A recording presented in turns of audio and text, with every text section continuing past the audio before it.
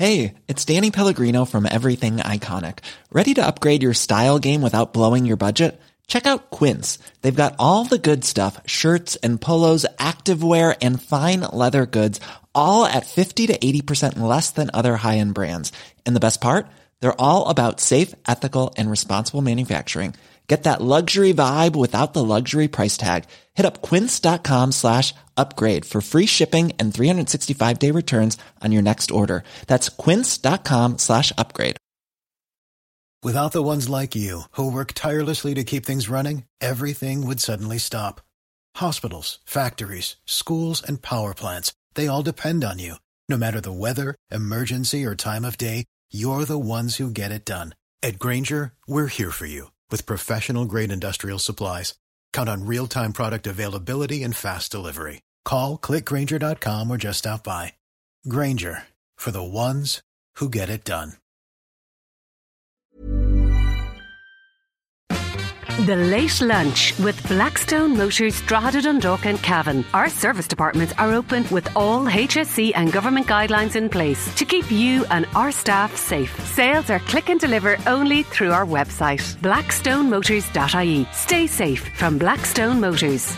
Welcome to Late Lunch this Ash Wednesday. You're very welcome to the show. Hope you enjoyed your pancakes yesterday. God, I pigged out on a few myself, I have to say. And the Martry Mill pancakes, they're lovely. You should give them a go. I did both.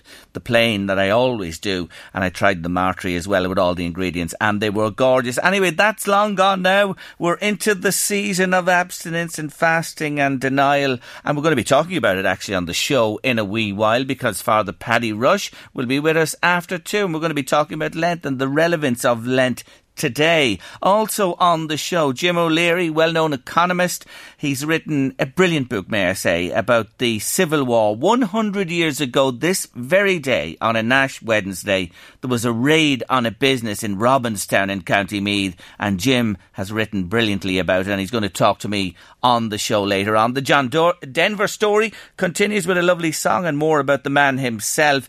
And Natalie Kelly, well, she's just the best. She really is. I've always known it.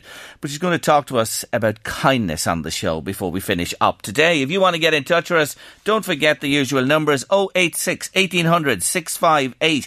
You can WhatsApp or text me to the show, or 1850 715 958 if you'd like to call in.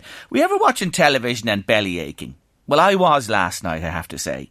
And I've mentioned this before, and I was a great fan of Top Gear. I remember going to see the show live when it came to Dublin a few years ago with my son Jared. And of course, they've moved from the BBC, controversy there, to Amazon. Don't really watch them now. But move over, lads, because the new kids are in town. Yes, I'm talking about Fred Gordon and Gino's road trip. Gino De Campo, Fred Sirius and Gordon Ramsay. It is brilliant. On each Tuesday night on Virgin, and I have to say, I bellyached laughing last night. They were in California, but they're in America at the moment on this trip. It's simply brilliant, I have to say, and I recommend it to you. Keep a note of it. Next Tuesday, 9 o'clock, it's back on again. Wonderful, wonderful TV. On the edge, of course, but you'd never think two chefs and a maitre d' would put together such a wonderful show, but they do, and I enjoyed it thoroughly. And now laugh, you can't beat it at this time. Now, we begin our show today with a man I met on Late Lunch in the past. And he has a remarkable story. He's well known the length and breadth of Ireland in GAA circles, but especially in his home county, County Meath. I'm delighted to say hello again today to Martin O'Halloran. Hello, Martin. Hello, Jerry. How are you? I'm good. Thanks so much for joining me on the show. You were out stepping it out this morning. God, there's a big difference this week and last, isn't there? Yeah, well, there's no difference in today. I'm out every day of the week walking, but look, today is a beautiful day, great spring day. So myself and Kieran Flynn, we were out. We did 10,000 steps, about 7 kilometres, so not a bad way to start the day. And do you always walk with himself? I walk with Kieran most days, or other days I just walk on my own, but I never miss a day. I walk every day. Look, it is good for the mental health, obviously good for all different type of things, trying to get fit, all of those. But look, it's better than sitting here at home in the house, which is is very, very difficult. That is true. Very, very true. It's great to get out. So every day, regardless of the weather, even when the east wind did cut you to bits last week, if it's lashing down, it doesn't stop you. When did this start? When did you start on this walking every day? Well, I think that the pandemic started it for me, really. Obviously I've been overweight for a number of years now, and, every day of the week you're thinking, I'm going to do something about it, tomorrow, or waiting for another day, 1st of January or 1st of April or whatever day comes along, like today, to start off again. And the days come and go and nothing happened. So really, last March when the pandemic set in, I didn't really think it was going to last as long as it did. But gradually I started walking, getting up off the seat, going out walking. I couldn't walk 200 yards at a time without having to stop around Navan. I had different areas to sit down, seats. Dr. Randall's chair here in Watergate Street, I was a regular on it. And, then I'd walk another little bit up to a coffee shop or something, have a coffee, walk then. But it was only really in April that I started to really take it seriously. The weather got very good. We've a great end of spring, start of summer last year, and the weather got very, very good.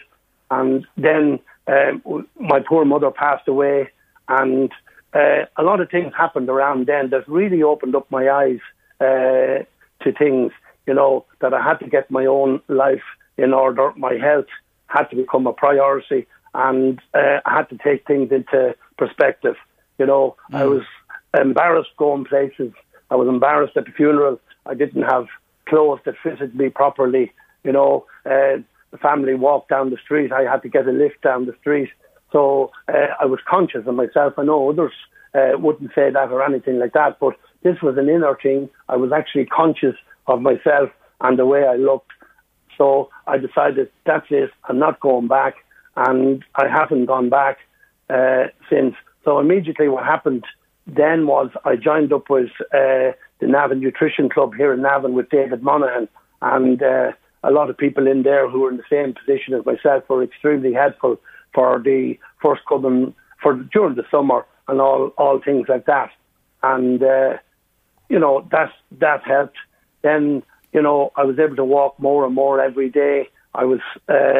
the ramparts here, where I live on the ramparts here on the Boyne in Navan, is an incredible walk, 5 or 6 kilometres down along the River Boyne. You're meeting people down along there, saying hello. People are encouraging you. Yes. These things. Then, we have the Blackwater Park here in Navan also, another fantastic facility for walking and for getting out, meeting people. People are out of all shapes, sizes and ages are all out walking, and these people encourage you, and eventually you get into the swing of things. You start feeling good about yourself. You start realising there's more to life than just sitting here watching the TV. There's something else out there. There's another world, and grab a hold of it, and start feeling good about myself. And that's what I'm trying to do. Oh, you're doing it wonderfully, let me say. And, to get going is the hardest part. And you got the move along with circumstances. Sorry to hear about your mother passing. It's a big milestone in any person's life to lose the mum. But can you just tell us, a roundabout, what would you have weighed when you started this walking? Well, you don't particularly want to be saying these things on the radio. It's quite embarrassing, but I was nearly 30 stone. And that is a little bit embarrassing. It didn't get there, by coincidence. It got there because of I ate too much. I didn't do enough of exercise, and that was really what it was about. My nutrition was very, very poor, and I had a lot of fast food. And things like that. So that had to change. And have you changed, in conjunction with the walking, Martin? You mentioned David Monaghan, Navan Nutrition there. Obviously, that's another aspect of this. Your diet has completely turned on its head. Well, it has. I was taking a huge amount of calories in every day, so that had to cut down. But I'm not down to, let's say, I'm doing everything by the book. Certainly I'm not. But there's an old saying out there, don't bring your enemies home. So what I mean by that is when you go to the shop, instead of buying a 6-pack of crisps, only buy 1 packet of crisps. Because if I bring them home, if I bring the packet of biscuits home, if I bring the batch loaf home, whatever I bring home, I'll eat. I just don't have that ability. Yeah. If it's there in front of me, I'll eat it. So the secret for me is not to actually bring those biscuits or those cakes home, because the consequences will be there. Yes. But look, if it does happen, there are days, it's not a perfect situation. There are days, I get fed up sitting here on my own. There's no matches to be played. There's nowhere to go. We can only drink coffee on the street. You'd meet the lads, and it would do no harm for a nod night out in the town in Damien Clark's pub in Navan to meet some of the lads. Yeah. There's do no harm there, but they're all closed. Yes. So you do get fed up. It's dark at 5:30.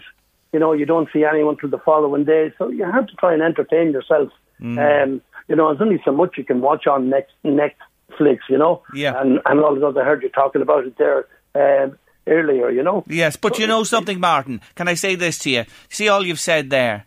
That really does sum up life for thousands upon thousands of people, since this thing hit us last March as well. Everybody is going through similar. You just have a particular, issue that you've done, again I say, wonderfully to address, because I want you to tell listeners this now. I know you said you were a little embarrassed to say what you were. How much have you dropped? Well, I dropped about 50 kilos, which is about 7.5 stone. So... Do you know what that is? You've lost a person. There are people don't even get that weight. You know what I mean? You know them yourself. They're slips of individuals, men and women, who that would be the weight for, 7.5 to 8 stone would be their weight for life. You've actually nearly lost the equivalent of a person already. It's an enormous achievement. It really is, Martin. It's wonderful. Yeah, and I don't really want to focus that much. Yeah. It can become a bit of a burden if you're standing on a weighing scale. I know. I'm a pound up or I'm a pound down. Yeah. What I'm trying to do is to improve my own mental health, to improve everything about myself, that I'm able to walk around the place. A friend of mine, Jim Muller, used to have to bring me to the shop, bring me here, bring there. And it's embarrassing to actually say that's how far I actually let myself go. But, the challenge is, every day I get up, despite the positivity, it is a struggle, it is a battle, because I have a pain in my leg one day, I have a pain in my shoulder the next, it's raining, all of those type of things. Any excuse to get away from them, because the easiest thing is just to sit on the chair. But I'm forcing myself, I'm trying to take it one day at a time, so I'm forcing myself to get up and to make the decisions, make the positive decisions. And, mental health is a buzzword nowadays. But for me, it is very much about improving my mental health. And, I'm at an age now where I have to be looking after myself and, and look towards the future, Yeah, but without even... Look, I hear what you're saying, and you can become absolutely, totally focused on the scales, and you're not, and that's really good to hear. But look at... I'm sure you notice it in terms, you're saying it there yourself, your mobility, your ability to do things, the way you've upped your walking to those distances. You must see it as well in your clothes. That is brilliant. All the clothes I had last year don't fit me anymore, thank God. So I've had to buy a new wardrobe. That's good. Over the years, I've accumulated GEA gear that I would have got, and they would have all been out at the bottom of the wardrobe, wet gear and things like that. So they're all out now. I'm wearing all of those, again and that. But there's absolutely no doubt, the amount of people that has come up to me and has said, well done, and encouraged me. And there are other people who've said, fair dues to you, I'm back out walking myself, I'm out trying to make an effort and things like that. And that's all encouraging as well. But, after a while, people stop hitting you on the back, and that's when the real challenge comes about, where, you have to keep it up. You have to make it. I lost weight before, and I lost a significant amount of weight before, and then gave it up, started thinking everything was good, and then end up back heavier than I was before. So the challenge is to try and, to make the best out of this. I'm enjoying doing this. I actually enjoy walking. I enjoy meeting people out on the street. Like if you said to me a year ago, you'd be drinking coffee on the street in Navan, either in Apple Green or somewhere else around the town, out in the rain, you'd say no. But look, this is what's happening. It's survival mode at the moment. Yes. There is a message come to me from the one and only David Monaghan to say, Jerry, it is great to hear Martin on your show this afternoon. He is an inspiration. There's another one there from Lily coming in to us to say, Martin, you're a star. Keep it up. Liam O'Neill has been on to me there to say, Liam, Liam from Loud GAA, to say he had a similar experience when he was diagnosed with type 2 diabetes, and he's delighted listening to you on LMFM today. I will give Liam a shout down the road as well. We'll hear his story too. But look, to come back to you, you're not watching the scales. You can see it in the clothing. You can see it in what you're able to do now that you couldn't in the past.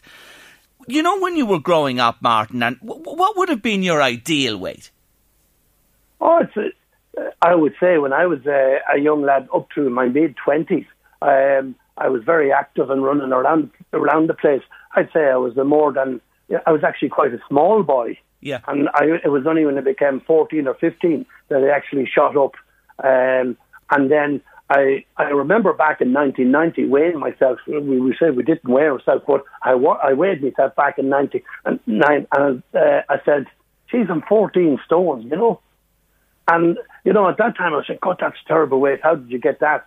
But it can't, so from there onwards, yes. When you start to slow down, when you stop running around the place, and when you do those, when you start working in an office and you're sitting at a desk all day, and you're drinking 5 cups of coffee and 2 spoonfuls of sugar in each one of those, and maybe a bun that goes along with this. I know it's not just me. I know this half the country does that. But eventually, when your metabolism slows down, the whole lot slows down. Yeah. And, when I started putting on the weight, it just kept going on and on and on. And I said I was going to do something about it, but to actually do something about it is a complete different thing. Yes. So when I started doing something this time, the challenge is to keep going, Sarah's been on to me there to say, I see Martin out walking every day. He's doing a fantastic job. Keep it up, says Sarah. You have a massive fan club. There you are. You're building your support base all the time. Look, you've done marvellous, and I wanted to bring you here today to chat to me on this day, because Ash Wednesday, Martin, is a day when some people make, commitments to do things as well, and you're an example of somebody who did last year. Do you have a goal? Now, you said to me you don't look at the scales, etc. Where would you like to be, or is that something you ever consider? Yeah, but I have an awful lot of goals. For instance, even at the size I am now, I can't go into a shop in Navan and buy any clothes. I have to go to Dublin. I have to go to a specialist shop to buy a shirt, to buy a trousers, the same as everyone else. And like if you buy them online, unless when you're a certain size, unless they may not fit you, or they may this, that, and the other. So my goal is to be able to go into the local shops here in Navan, to buy those particular clothes. Yes. My goal is to continue doing what I'm already doing. This is only the start of it. I'm hoping that, the later on in the year when these restrictions are lifted, that I might get involved with different things that might be going on here in Navan with the Meat Sports Partnership, or a few other different things that's going on for people who are over 50, to get up off the couch and, to start walking, do things around Blackwater Park and things like that. So, I have a lot of goals in life.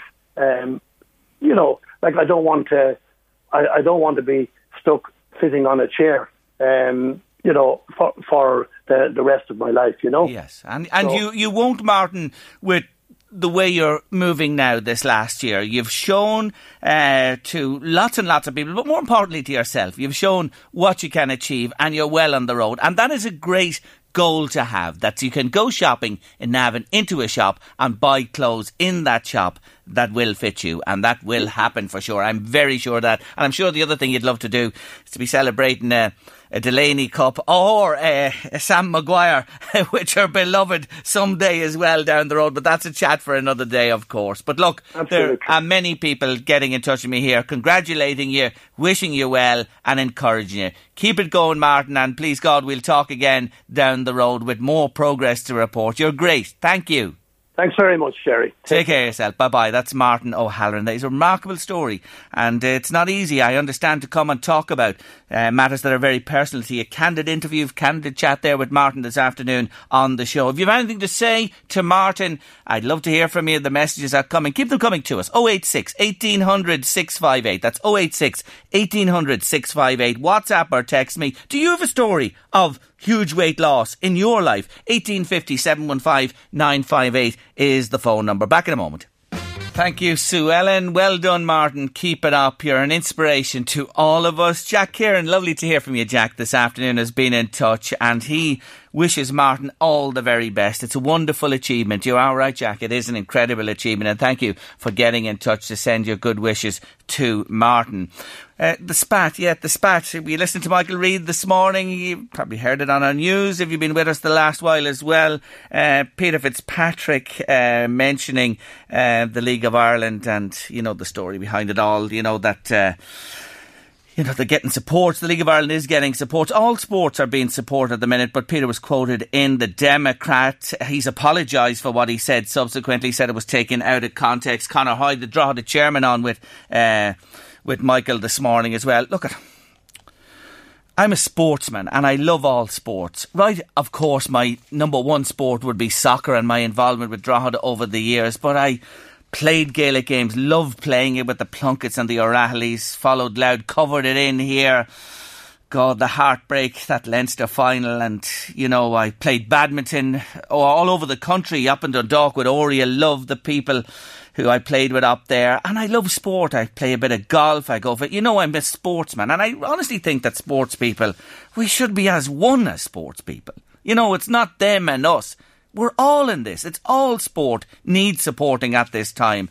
And of course there's fully professional sport, the elite, there's semi-professional, and then there's amateur sport, and they are all wonderful in their own way, and people give it their utmost in their own way. And I'm sure Conor Hoy would tell you, his late father Vincent and the Hoy family, the money that they have put in to keep Drogheda United alive is incredible over the years, and they do it for the love of it. And many other people who've done it over the years to keep Dundalk alive. They're lucky now they have the American backers, but people will tell you for years how difficult it was, and it's very difficult for everybody at this time. So I just think people need to mind what they say and be united as sports people in asking and requesting support for all sports. That's what it's all about. And I will say this about Peter. I will say this about him.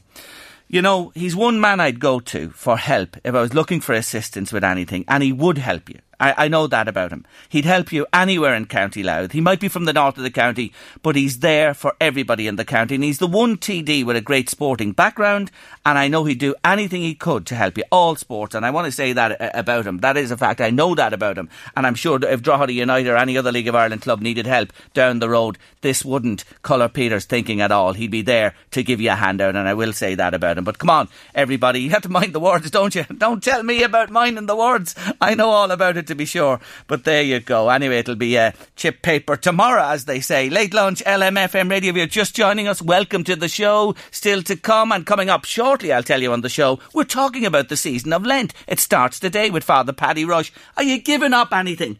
Are you doing anything for Lent? Does it matter to you? Let me know. Join in the conversation. Father Paddy will be here after 2. 086 1800 658. WhatsApp or text me to the show. I don't think Martin O'Halloran realises how many people are with him on this journey. You know, he was saying there about the thumbs up he gets and the well done. I see it here today in studio. Lovely to hear from you, Shane. Shane Castle's onto us there to say that Martin Jerry, he really is an inspiration to so many people across the town, and it's fantastic to see him becoming so healthy. Nice to hear from you, Shane, on the show this afternoon.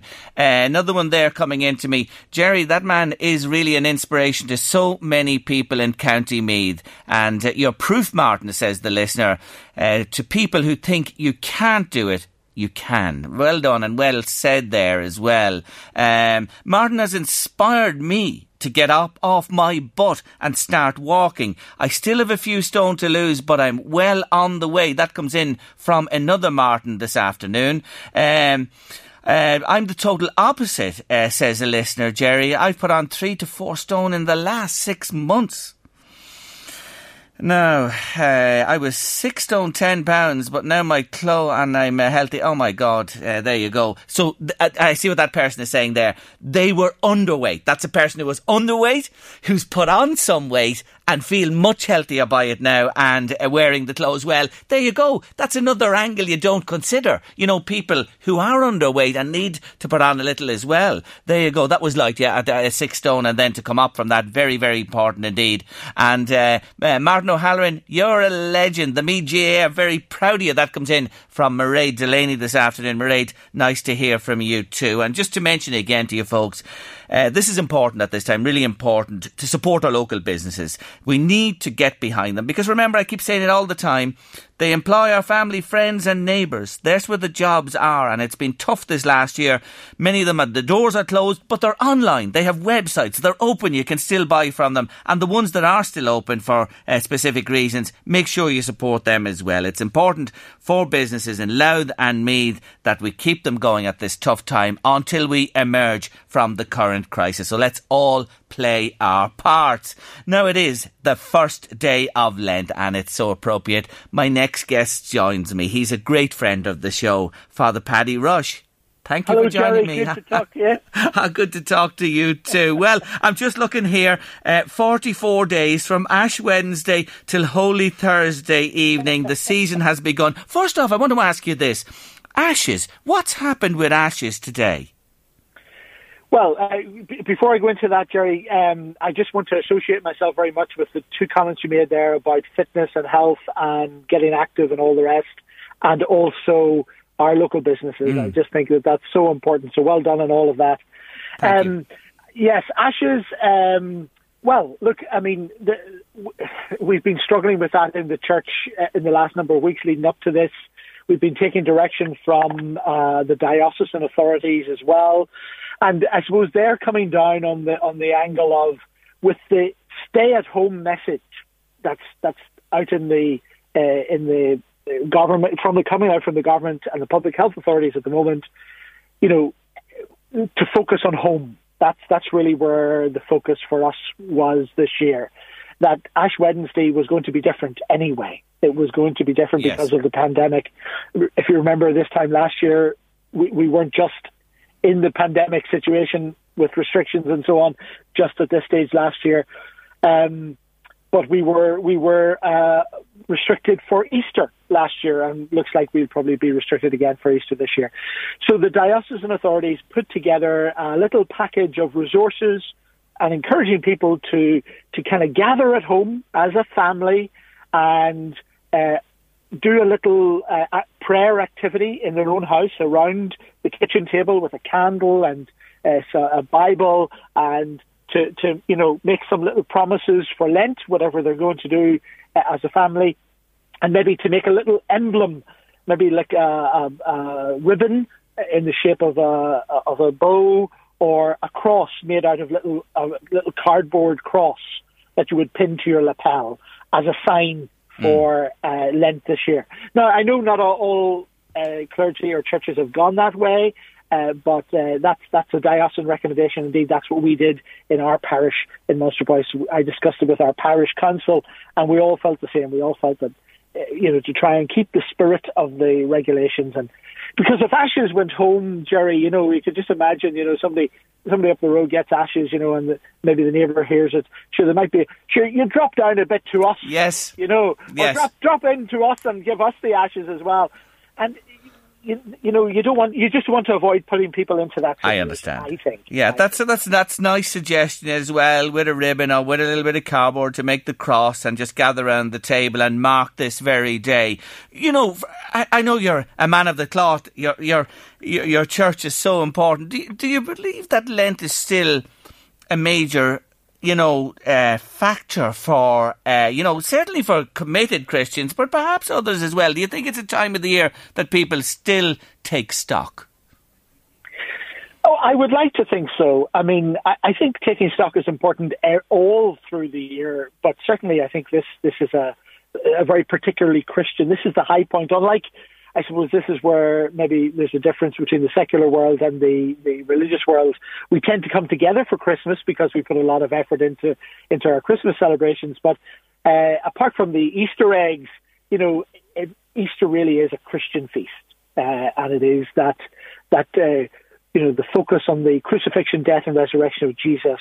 And then Lent is that opportunity to, deepen our commitment to prayer or charity in particular, thinking of Trócaire, and Trócaire is very synonymous with Easter and Lent, or fasting or self-denial. And maybe that comes into what you were talking about earlier there about fitness and so on.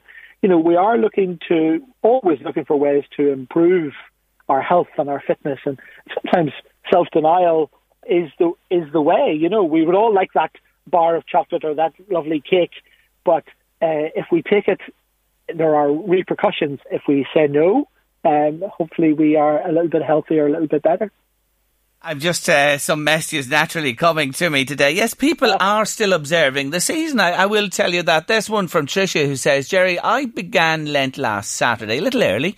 I've given up all sweets and crisps, so I'm on my 5th day and I'm doing well. Yes, I am hungry, says Trish. I am missing it, says Tricia. But I'm eating lots of fruit, apples, bananas and oranges to supplement, so that's good to hear. And well done to you. And I hope you keep it going for the duration. Denial and fasting, it's always been a huge part of faith, Paddy. It has, of course, Jerry, from the earliest Christian times, whenever there were communities, that maybe I'm thinking of the biblical times, lived in, desert places and so on, and they lived a very austere life. And I suppose there's always been that struggle in the human condition of trying to achieve some deeper sense of God or faith through that bodily experience of fasting and so on and so forth. Now, I think balance is important. I think, I'm a great man, believer in a little bit of everything isn't too bad. So, I've been saying to people, a lot of people are under pressure at the moment. The last thing you might want to do is to give up something. We've already given up so much in these last months and this last year. So maybe your focus would be on taking on something. And I'm a great believer in that too, that maybe there's something we could do, maybe a little extra prayer, a little time for reflection, a little time just of silence. Very often, I know that I love being able to switch off the phone or have a quiet time in the house. And I know that's not always possible for everybody. I know families and these are busy times with school, homeschooling and all of that. So there's a myriad of ways, Jerry, to do it. But certainly there's been this, from the very beginning, there's been this sense of, in the church, that as the human person needs to maybe do a little bit of adjustment all the time, between what we do or what we don't do, what we indulge in, what we don't indulge in, enjoying life, fasting a little bit from things. And we know that fasting is good. Fasting is a good thing for the body too. It's very good. And funny you mentioned silence there. I was watching a programme recently on television about the Benedictine order and how they lived their life basically in silence, and it's something else. But silence is golden, as you know the song, going back many years. Absolutely. But people would say you wouldn't get a lot of silence with me. But I do have to say I love my quiet time, and I have quiet times in the day, and you need it. And all those little suggestions you made are very important. Can I tell you something, just before we finish up? I'm doing something for Lent. I'm doing something and giving up something. I mentioned it yesterday because I'll tell you, Paddy, there's a young man called Slav Vavro, and I met him 3 years ago. He was 13 with his mum, and his mum spoke to me on the show yesterday. He's 16 now. And he's on a cancer journey, Paddy, and he's been abroad for 2 major treatments, and there was a GoFundMe set up, and there was great support for it. But as you can imagine, a lot of money involved in these treatments, and he's undergoing treatment again back here in Ireland. He lives here in the northeast, and they're originally from Slovakia. They came to live here in 2006. They're part and parcel of Ireland at this stage. But Slav has been going through a tough time. So what I'm going to do for the next, I'm calling it, I just christened it myself here, 40 days and nights, starting today. For the next 40 days, I'm going to walk 40 minutes every day. And that's what I'm taking up. And I'm giving up alcohol. That's the day and night thing. I'm not going to take a drink for the 40 days. And I'm doing it just to highlight Slav's situation. And I'm saying to people, I'm not asking or putting anybody under pressure, but I want people to think of Slav. And if they can at all, if you have something that you can contribute, there is a GoFundMe page called Oxygen for Slav. It's called Oxygen for Slav. And the money that's gone in there, it's all gone nearly at this stage because of the treatments abroad, etc., pioneering stuff. But I don't want to forget him because he's only 16, Paddy, and you might remember him in your prayers. Certainly, Jerry, I will. I hadn't heard about Slav, but I will certainly, and I encourage everybody to do that too. And I think what you're doing is wonderful, because I think if whatever we're doing in terms of Lenten sacrifice, or in terms of any sacrifice in our lives, if it doesn't develop ourselves and help us to improve our relationship with God and neighbour, I think it's not performing its intention, I think. So I think what you're doing is you're making something personal for yourself, which will obviously help you in some way. You'll be fitter. Yes. You'll be taking that fasting from alcohol for the period of time. But you're going to put some of those resources into helping Slav. And I think that's fantastic. And that's one of the ways in which we can all help, I think, by improving whatever we're going to do, either take on or give up. Please God, it'll help us to develop and deepen our relationship with God and neighbour. And I think that's the key of Lent. Lovely words to finish, Paddy. And look, we'll be talking to you, I'm sure, on the approach to Easter. It's a little bit away, but listen, thank you always for your wonderful words and joining us on the show today, this first day of the Lenten season. Thank you, Jerry, and God bless you and all the listeners. Thank you, Father Paddy Rush there, parish priest of Monasterboice, Antinure. And I just mention it again, if you'd like to help at all, I'll be mentioning it over the coming weeks just to keep it in focus. It's GoFundMe, Oxygen for Slav, if you can do anything. And at the end of this, I will be, of course, I'm saving on the alcohol as well and other things. I am going to contribute to that fund as well come end of the 40 days and nights. Now, we were talking about the Decimalisation Day and Late Lunch on Monday. Well, I have a very interesting man coming up on Late Lunch next. Just to clarify, that person who was on to me earlier, thank you for coming back to me, has put on 3/4 of a stone. They were 6'10", they're now 7'10", and they feel really healthy. Thank you indeed for getting in touch with us on the show. Lovely to hear from you on Late Lunch this afternoon. Jerry, I'm a big fan of Father Rush. Really enlightening chat with him today. Thank you indeed for that message. Jerry, I've just given the grass the first cut. Well, I was looking at mine today on the way out, and I definitely noticed with the mildness the last few days, the grass has given a little spring. But I think I'll wait till the first week in March myself. But fair dues, nothing like the first cut of the grass and the smell of it. Is there a nicer smell in the world? No, there isn't. Now, on Monday, on Late Lunch, we talked a lot about it, and we got a great reaction from you out there about Decimalisation Day. It was 50 years ago last Monday. Well, Sarah Carey, I say hello to Sarah if she happens to be listening today. She's a wonderful columnist with the Irish Independent. She's there every Saturday. I was reading her last Saturday, and she mentioned something in her wonderful piece that I've honed in on, because the man she mentioned is on the line with me now. His name is John Hyland. Hello, John. Hi, how's it going? Very good. Thank you for joining us from Belgium this afternoon. You are the man behind At Animals on Coins, and the basic thrust of this is you are calling for Irish coins to have the animals restored to them, that we can see them again. Just for our listeners, when did they disappear? So, the animals disappeared off the coins when we changed the euro, and every country was able to decide what to put on the national side of the coin. So the face side of the coin has the map of Europe, and then countries put whatever they want on the other side. For some reason, we put the harp on all the coins whereas other countries, they put a variety of different things on the back of their coins. So in 2002, when the euro coins finally arrived, we lost the animals and we got only the harp on everything. So we're boring, is that what you're saying to me, John, today? I mean, I love the harp, but I think that to put it on everything puts us in the same rank as the countries with their king or queen's head on it. And if you look at Italy, for example, they have loads of their beautiful works of art that they're so famous for. I think it's a real shame that we don't have representation of our fantastic wildlife and agriculture. So Italy tap into their art and we just go the handy route with the harp. Now tell me this is what I want to know. Obviously we're part of the euro, it is a euro-wide currency. Have nations the scope to decide what goes on the reverse of their coins? Well, the reverse of the coins change slightly every year anyway with the date. Yeah. And like I mentioned, the countries with their king or queen on it, I mean, when kings and queens change, they have to change the back of the coin. So this can be done. Belgium did it when their last king abdicated, and they have his son, who has a very similar face, but they have their son on the coin now. So the scope is there. I think the central bank would just have to ask the European Central Bank to change it. There's a wonderful feature, and I had a listener in touch with me yesterday. Actually, we remiss me, I didn't mention it on the show yesterday. I will now.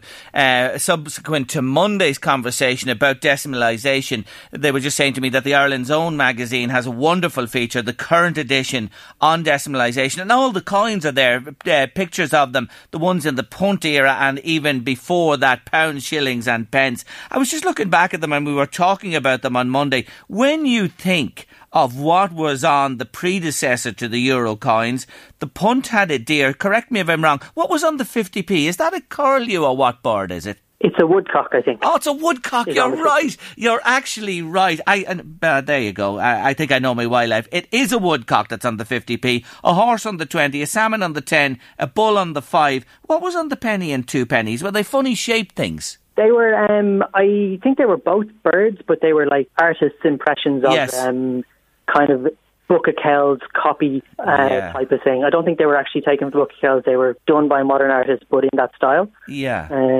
Which were also nice, but I think there's something really beautiful about the actual animals themselves. And you mentioned even older coins. Yeah. I can't think who looks at coins with animals and baby animals on them as well. We have the hen with her chicks and the sow with the piglets. Yeah. Who gets rid of baby animals off coins? They were fantastic. Yeah. And the coins when they were first brought in, as mentioned in Sarah's article in The Independent, they were brought in by a commission that Yeats was the head of. And the specific reason of putting the animals on was to bring joy to people. Yeah. He himself said that that he thought that children and artists would be the ones who would really study the coins the most, and the idea that they would be delighted by these fantastic animals on the coins is just a really nice idea. I think the old penny, wasn't it, with the chicken on it and the chicks, was just beautiful. There was something special. And as you said, the pig and the piglets, you had the hare, there was greyhound on the old coins as well. There was such a range of animals that would be synonymous with this country as well. You know, I think you have a point here. What's been the reaction? You know, Sarah highlighted it, and we're chatting about it today. What's been the feedback? What are you feeling? I think that people do miss them, and I think people will be happy to see them again. And we'll be happy to have them represent us across Europe, you know. So I've actually started a petition now to try and, you know, put some of that energy together to ask the central bank to consider this, to put them back. Good man. So if you could share the petition, that'd be great. Okay, just tell listeners today, how do they access it? We will share it after. I'll get that organised for you, and we'll share it here on the radio station. Where can they go to support it? It's on change.org. If they search for "Put the Animals Back on the Irish Euro Coins," not a very imaginative title, but there you go. They'll find it. And so we're addressing it to the central bank, because if we understand correctly, they're the ones who they can make the decision. Okay, right, I have you there. So look, we have that, and we'll spread the word there. I suppose the other question that people are thinking, Jerry, what are you talking about? I'm guilty of this myself. I can't remember the last time since the pandemic came in that I've actually handled notes or never mind coins. You know what I'm talking about? But this tap thing, everyone's tipping and tapping now with their cards. will there be a place for notes and coins in the future? What's your view on that? They will come back, I think. I mean, I know it seems strange now, but normalcy will come back, and I think we'll be happier to have animals on our change when we get it. Yeah, I think you have a real point. You know what I mean? And of course, there'll always be a cash economy. You know that yourself, sure, especially here in Ireland. Well, the tricksters wouldn't allow it all go card, would they, really, to be honest with you? You know what I'm talking about. Anyway, there'll always be cash, and there'll always be machines that... I actually get my eggs from a machine, and it's a vending machine. I'm wrong. I do need coins, and I have been using coins for the egg machine, but that's really the only thing. Look, you brought joy to me when I went back and did some research after I saw the article, and you were mentioning it as well, and I'm with you all the way on this. I would love to see the animals back on the Irish euro coins. I think it would be simply wonderful. Anyway, reminding listeners again, change.org, put the animals back on Irish coins. If you want to join the petition there and put your weight behind it, you'd be very welcome to do so. Thank you for joining me. Lovely to chat with you today, John. Thanks very much, Jerry. Hopefully you can put some hens in an egg machine at some stage and get your eggs that way. You are on the ball, boyo. You're spot on there. Hopefully I will be able to do that. Thank you for joining me. Wish you well. Take care now. Bye-bye. That's John Hyland there. Bye. Joining me from Belgium this afternoon. He's an Irish lad working over there. Isn't that a good one? Yeah, chickens on the coins and into Revolut. What's Revolut? I don't know what Revolut is. Eamon says I need to find out about Revolut. I must find out about Revolut. Anyway, God bless them in the old days. What would they do? Tapping cards? Are you joking me? Pounds, shillings and pence. Yes, coins. Notes in the pocket. It's the wheeler and dealers. I don't think they'd ever like to go away from it. What do you think? Should we have the animals back on the coins? Have you an opinion? I always welcome your opinion. Message me on the show. Join in the conversation. 086 1800 658. WhatsApp or text me, or you can call in on 1850 715 958. Now, for all you into your history, you got to listen to my next guest. His name is Jim O'Leary. He's a famous economist, lives in County Meath, but he's written about a major incident during the War of Independence 100 years ago on Ash Wednesday, this very day, that happened in Robinstown. Robinstown is just outside Trim in County Meath. It's a fascinating story. We have it next. Therese has been in touch to say, Jerry, I was watching Gino Gordon and Fred last night. My God, it was simply brilliant. So funny. Keep up the good work. Loving the show. Nice to hear from you this afternoon, Teresa. Thanks for getting in touch. 086 1800 658 by WhatsApp or text is the contact number for Late Lunch this afternoon. Welcome if you're just joining us on LMFM Radio's Late Lunch. You're very welcome to the show. Now we move on this afternoon, and I'm joined by a man who would be known as probably one of our most famous economists, but he's many more strings to his bow, and he's written the most brilliant book, may I say, called The Robinstown Affair. Now, you do know on Late Lunch each month for this year, historian Sean Collins is joining us to talk about the events of the year. But Jim has written specifically about something that happened in the village of Robinstown exactly 100 years ago on Ash Wednesday, and he's with me on the line. Hello, Jim. Hello, Jerry. How are you? I'm good. Thank you for joining me on the show. So look, let's get straight to this. Take us back to that day, Ash Wednesday, the 9th of February, 1921, and an incident involving the Chandler family. Who were the Chandlers? What did they do? Well, the Chandlers were grocers and publicans and farmers, and they lived in Robinstown. They were prosperous people. They were Church of Ireland people. They weren't long established in Robinstown. They had arrived there maybe 60 years before, in the 1860s. Prior to that, the Chandlers had lived in Rathcore, which is in southwest Meath. But they were well integrated into the local community. They were involved in what I suppose people might call country pursuits, in the hunt, the local hunt, point-to-point horse racing.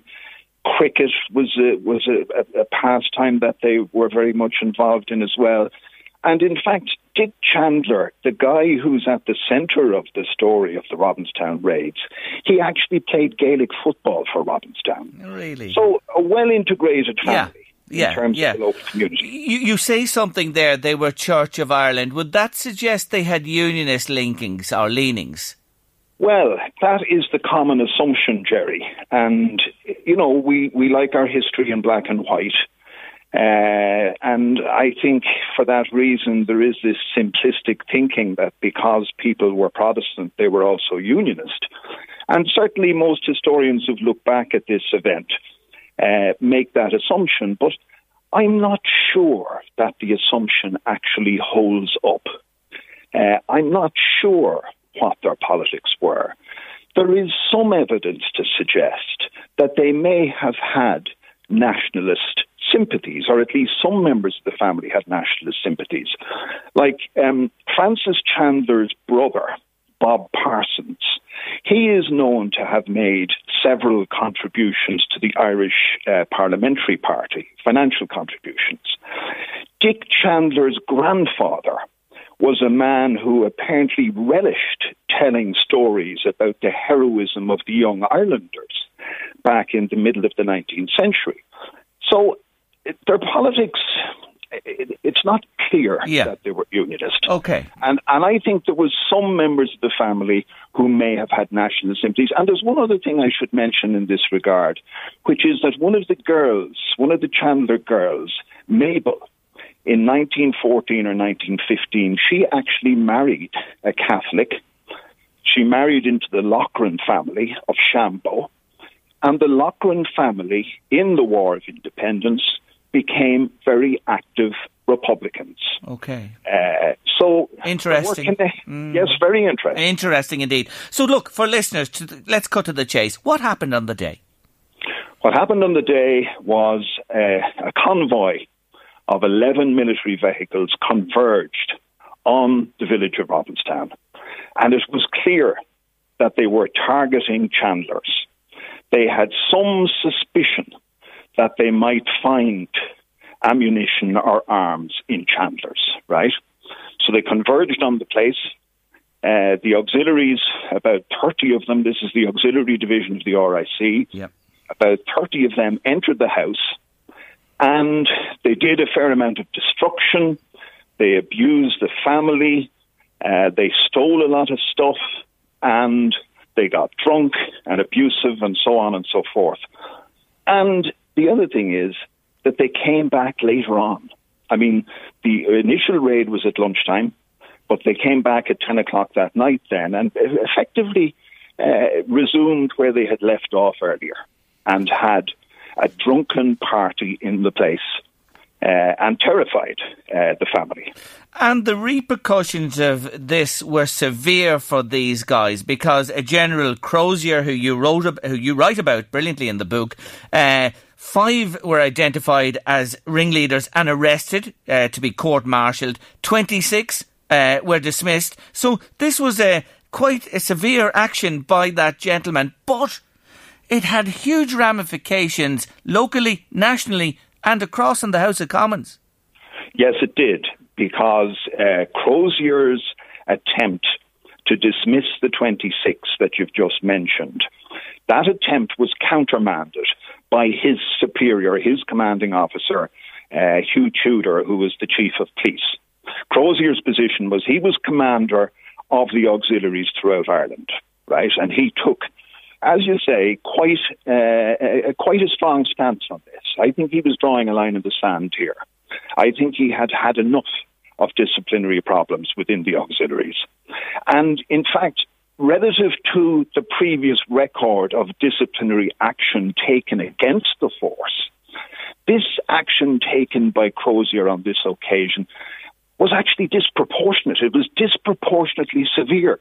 When you think of the atrocities that this force, not the company now that was based in Trim, but the auxiliary division generally, when you think of some of the atrocities they were responsible for that were virtually went unpunished, this was very severe. And there was pushback from his commanding officer. He was countermanded, and with that, Crozier resigned. He resigned on the 19th of February, which is 2 days hence, in terms of 100 years ago. And with that, the affair was catapulted onto the national stage, the international stage. Indeed, it became a political cause célèbre. It commanded a lot of space in newspapers over the following 2 to 3 weeks. It became the subject of debate and heated exchanges in the House of Commons. And indeed, at one stage, people were speculating that it might have the effect of bringing down what was quite a fragile British government. So it was that significant, and you do write about this and speculate that it may as well, taking that a little bit further, the government might have collapsed. But the other thing, and you write about this, is to say that could it have been that significant that in paving the way for the truce or the ultimate settlement, could it be viewed in that context? Well, some commentators, some historians would go that far. Right. I wouldn't. Okay. I think that would be to exaggerate its significance. I Okay. mean, there is no doubt that there was a period in the spring of 1921, a period of weeks perhaps, when this story did make a material difference to the whole atmosphere around the War of Independence. But I think to give it the status that your question suggests would be to exaggerate it. There was bigger plays going on. Of course, yeah, there were indeed. Now, the Chandlers. This is the question now. What happened subsequently to the family and the business? The business was sold. The pub was sold about a year later, right? It was sold to a guy called Finnegan from Screen. The farms, some of the farmland had to be sold as well as part of the settlement of Dick Chandler's father's estate. He had died about 20 years previously, and his wife, young Dick's mother, had not done anything about administering the estate. And come 1922, young Dick Chandler was 27, 28 years of age, and he decided he wanted his share of the family assets. And he actually took his mother to court. And there was, legal proceedings went on for a couple of years, and eventually it was settled. So, you might imagine that having gone through the stress of the raids and their aftermath and all the rest of it, that family life might have settled back into its previous, tenor. But no, as I say, there was legal difficulties subsequently that had to be resolved. The name Chandler, I've heard of it. There's Chandlers in Ireland today. Are they related to these people? Well, there are Chandlers in the Ahar Summerhill area who are distantly related. Okay. And by distantly related, I mean you're probably talking about fifth or sixth cousins. Right. But the Chandlers of Robinstown don't have direct descendants with the name Chandler. Okay. There was only one of Francis Chandler's children who subsequently married, and that was one of the girls in the family. Right. Dick Chandler, the guy who was at the centre of the raids and who was arrested during the raids in 1921, he didn't marry. And he was the only surviving son of the house. The other two sons died before they reached their 20s or in their 20s. Yeah, mortality young at the time. Yes.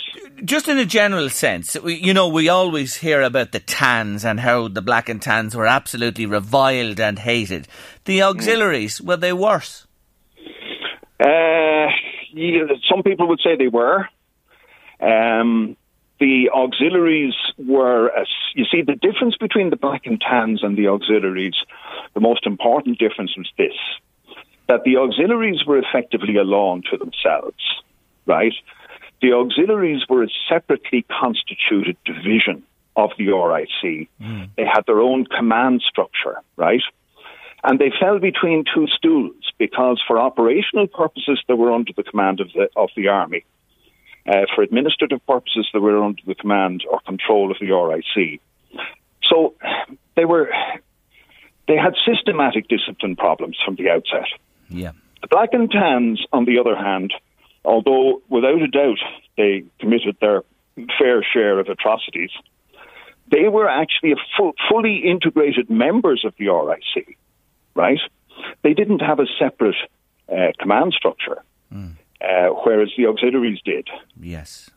Oh, I'm sure there are many a story told, awful story about the atrocities and what they did. Can I say this to you? You've done a brilliant job with the book. You really have. It's a great work, and it's called The Robinstown Affair. Is it available? How can people get hold of the book? Well, that's a very good question. Yeah, Jerry, I know. COVID and its works have constrained me in my distribution of it.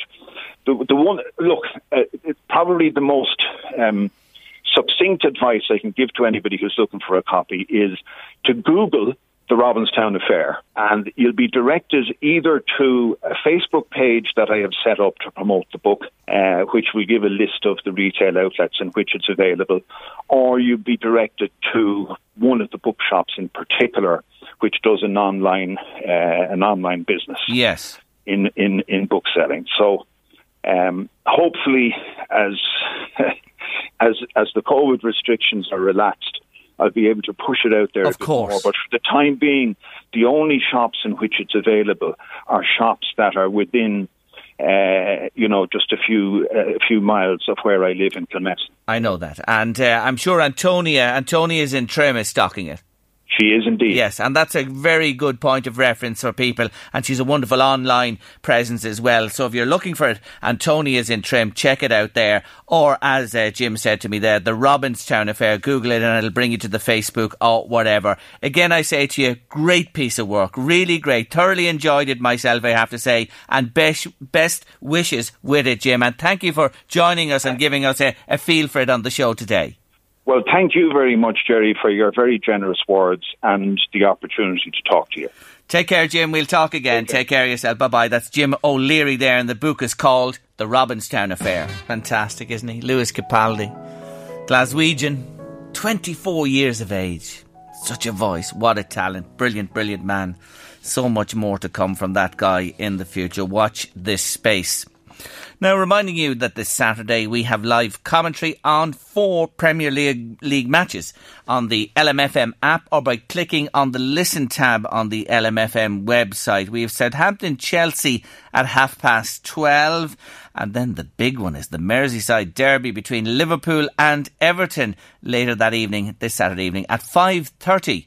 Remember, you can also get closer to the action with Premier League Live with Now TV. Only pay for the games that matter to you, your sport on your terms with Now TV. Big Saturday of soccer, 4 games. Liverpool, Everton, good win for Poole last night in the Champions League against Leipzig. They played well, nice bit of form, should go through there. Been up in the first leg, and Everton got the poor result the other night against Fulham, hadn't they? But a big game always, the Merseyside derby. Bragging rights up for grabs there. Now, Drogheda District Anglers, they have an adult membership raffle going on. It's an annual one at the moment, and the draw is taking place on the 26th of February, Friday week. And if members have tickets, get them to Secretary John Murphy or any committee member before the 26th. Best on Thursday the 25th. You could win a membership there of the club this year. Now, what else was I to say to you? Yeah, giving up things for Lent. Have you given up anything already? Yes, there's somebody else on to me, no name on it. Like yourself, Jerry, I've given the boot for the next 40 odd days. Well done to you. It's a thing my dad used to always do every Lent. He'd never take a drink for Lent, and he loved his Guinness. He really did love it, but he'd give it up every year, never a drop. I think he did break on Patrick's Day. Remember we were mentioning that? Yeah, taking the break on Patrick's Day for that particular day, and then next day nothing for the remainder of the season. But well done to you if you're giving up or taking up anything for the Lenten season. It's a really good thing to do. Anyway, my walking shoes ready for this evening. Out for the first 40-minute walk today. Looking forward to it to get going again. I do exercise, but I haven't been doing it enough, and this will discipline me now to do it for the next 40 40 days. 40 days and nights. I'm undertaking my own little campaign for the next 40 days for Slav Vavro, and I'll be reminding you about that over the course of the next 6 weeks here on the show. Still to come on Late Lunch this afternoon. Yes, John Denver is my artist of the week. I have a lovely song from Denver to play for you today, and you'll recognise it. A real classic from the man himself, and more about his life story as well.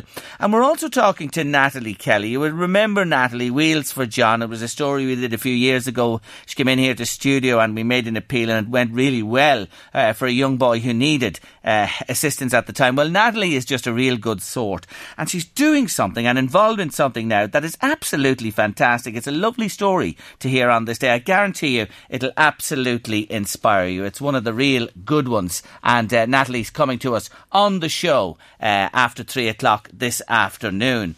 And what else have I to say to you? There's somebody else onto me as well there about the grass. There's somebody else cut their grass today. You're joking me. You know the first message I got there? That's my good friend Patricia Healy. Oh, she's better known as Patricia Kelly, to be honest with you. Patricia cut her grass, and there's another one in to say, we've also cut our lawn for the first time today, Jerry. You know, Patricia loves the grass. It be like Wimbledon out her way. The stripes on it. She has it perfect every month of the year, no matter what the weather is. It's lovely. You can't beat it. I will say that to you, Patricia. Lovely, tight-cut lawn with the stripes on it. It's absolutely beautiful, and it's something I admire and love to achieve myself. And as I said to you, coming out today, I did notice the little bit of growth. The little bit of growth is just there, wouldn't you? It's hard to believe, isn't it? After a freezing 10 days, little bit of mildness and softness in the weather, and things start to take off. Can't wait to see me first little spuds. We put in 15 spuds in 15 pots at the start of the month, and they should be peeping soon. That book, The Robinstown Affair, it's so good. Jim O'Leary speaking to me just a little while ago there on the show. Antonia'sBookstore.com. It's open online there, and she has the book, Antonia'sBookstore.com. Listener on to say, your automatic assumption that every Church of Ireland person was a unionist shows a lack of knowledge of history and an attitude bordering on racism and bigotry. Does it really? Well, I'll tell you, you may not have taken me up or heard what I said properly. You see, in the book, Jim mentions that several, and I quote from the book, several aspects of the story fascinated me. One was the fact that the Chandlers were Protestant, and on that account I assumed unionist. Why then were their premises raided? Those are the words in the book that I picked up on with Jim and put it to him. Of course it wasn't the case that every person of a Protestant or Church of Ireland denomination was unionist, and I accept that fully, but it was just part of the conversation we had and picking up on one point in the book. Thank you indeed for your comment. Jerry, let's give up gossip for Lent, but only of the malicious kind, says Anne this afternoon. Thank you indeed, Anne, for getting in touch with us on the show. Now, my artist of the week this week is John Denver. And continuing his story, during the 70s, Denver became politically active, writing the song Calypso as a tribute to environmentalist Jacques Cousteau. Do you remember him and his ship? He railed against world hunger, supported the homeless, assisted in the fight against AIDS. He was deeply concerned for the future of the planet. My God, he was a visionary, wasn't he, when you think of what we're facing today? And he wrote songs about nature and the natural world. The Chernobyl nuclear disaster brought another of his causes to the fore, his opposition to all things nuclear, especially nuclear arms. After his halcyon days of the 70s, hits were rare. He more used his fame, success and wealth to help others and those causes. John Denver was a remarkable humanitarian. He loved home, which was beautiful Aspen in Colorado, and I'm sure this went through his mind any time he was away. There's a storm. John Denver, my artist of the week on Late Lunch this week. I just love that song. It gives me a real happy, warm feeling. And I dedicate it to all listening outside of Ireland today, and we have a lot of listeners on the web and on the app now abroad. We're thinking of you today. If you didn't make it home in recent weeks to celebrate with your families, please God you will later on this year. Yes, it's the John Denver story continuing tomorrow with me here on Late Lunch. Best wishes to Jim O'Leary with his new book from Larry Clark. Thank you, Larry. Nice to hear from you this afternoon. It's a fine book, I have to say. And a message in there. Grass cutters, Jerry, you're joking me. They must be all townies. Lawnmowers shouldn't come out until St. Patrick's Day. Thank you indeed for that message. Next up on Late Lunch, it's the wonderful Natalie Kelly. One of the kindest, most giving, loveliest people you'll ever meet in your lifetime is on the line. Natalie Kelly, hello again. Hi, Jerry. How's it going? Very good. Great to have you with us on the show. Did you set up the Drogheda Dolls? Yes. That is you. Just to remind listeners again that she is the founder of Drogheda Dolls. And we spoke about this before on the show, and you were my phone a friend last autumn time, and we had a catch up then. But something remarkable has happened. I think this is karma. It just follows you wherever you go. Christmas time, you had a few bob. Tell me what happened. I had a few bob left over after Christmas, and in the last few weeks when we got the word that, the lockdown wasn't going to be lifted and we had another few weeks to go, 6 weeks or 7 weeks to go, I just found an awful lot of comments on the page, and a lot of anonymous people were writing in saying that they were very down, and, there was a general kind of, feeling on the group that everybody needed a lift of some sort. So I was trying to think one night, what could I do? And usually when we do a fundraiser or something, it does lift people's spirits, But I was trying to do something that would give back a little. So I had a little bit of money left over for Christmas, and I was like, right, I'll put up a post and get 15 bouquets as a little act of kindness and get people to nominate other people that they felt needed a lift for this lockdown, and I'd get them delivered out to them. Wonderful. But what happened really was, so I got 119 nominations altogether. And I was saying, everyone I read, I was like, oh my God, each comment was deserving of a bouquet. And I was kind of thinking to myself, right, maybe you could turn this into that other people can help these people as well. So people were kind of texting me at the same time saying, I'll take a name or whatever off you, because there was so much. And also when I rang a couple of the florists, they were like, I told them what I was doing. They said, I'll match your bouquet, or I'll give you 10 extra or whatever. Yeah. So I started doing this then. Kindness Week is what I had called it, Drogheda Dolls Kindness Week. And it was that if you received a gift, that you pay it forward so that we could try and spread the love, obviously, within the town. So that 15 bouquets turned into 201, actually. Completed nominations that I received, and either completed it by buying the flowers myself for the person, or the florist, or the local baker who, yes, gave stuff to me as the whole thing progressed. So now I'd say there's thousands of people that in the town that have received some form of an act of kindness from this, because whenever anyone received one, they pay it forward, and then people were just doing them themselves as well. So it just took off then. Oh, it's wonderful, and I wanted to highlight it here today, how it started. Great oak trees from little acorns grow, and you had that for you, Bob. 15 was your intention. 201 bouquets that went to, and then it just rolled on with this pay-on thing, because it's just taken legs altogether. And you see, I've heard from some people who've opened their front doors and found surprises left at their doors, and it's all to do with this Kindness Week that you've been promoting. But here, I hear they sort of caught you on the hop a little, Birdie tells me, did they? Yes. So, from the Kindness Week, it's kind of, we did a Kiddies Kindness Week as well. So we're actually doing Kindness Month now, because it has lifted people's spirits so much, and it's all through the town. And yeah, a lot of businesses are sold out and different things with it, because the florists and the local bakers and stuff like that were benefiting from people purchasing stuff to give to people for Kindness Week.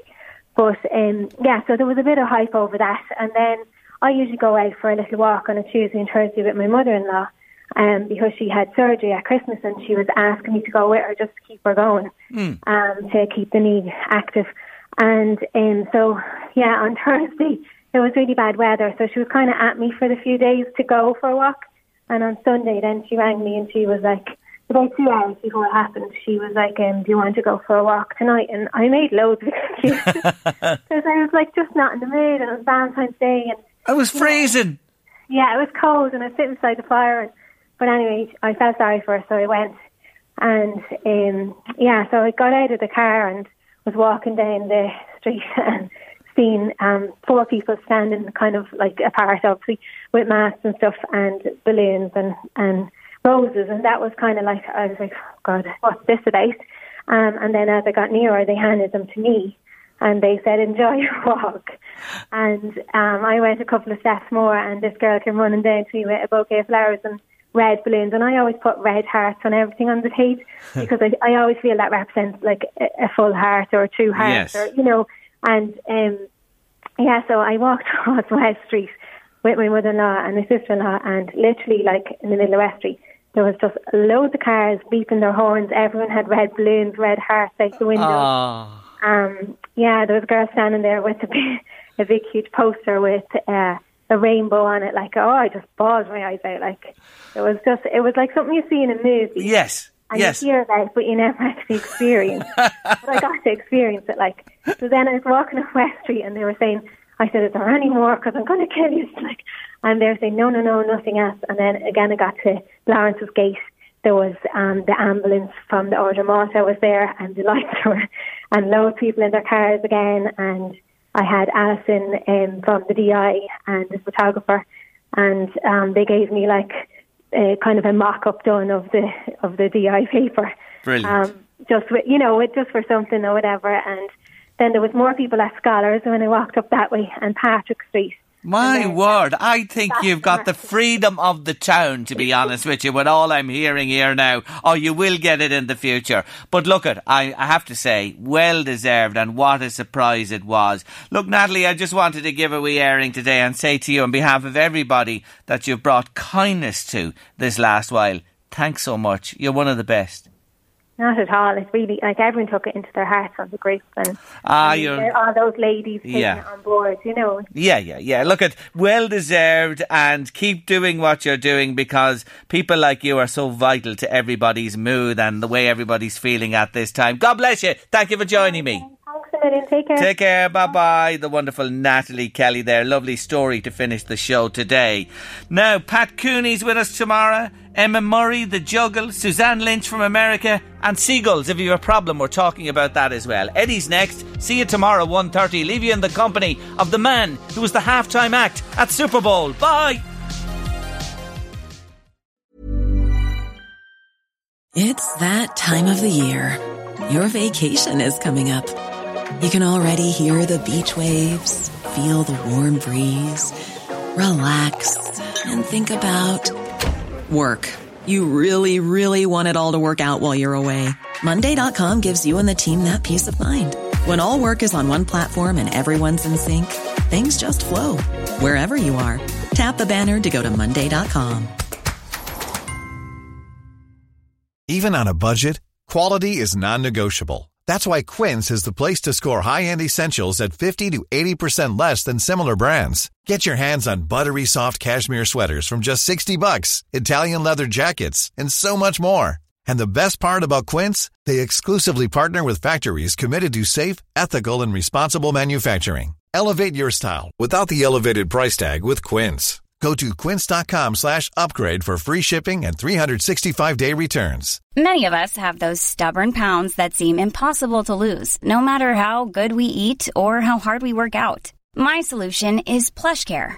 PlushCare is a leading telehealth provider with doctors who are there for you day and night to partner with you in your weight loss journey. They can prescribe FDA-approved weight loss medications like Wegovy and Zepbound for those who qualify.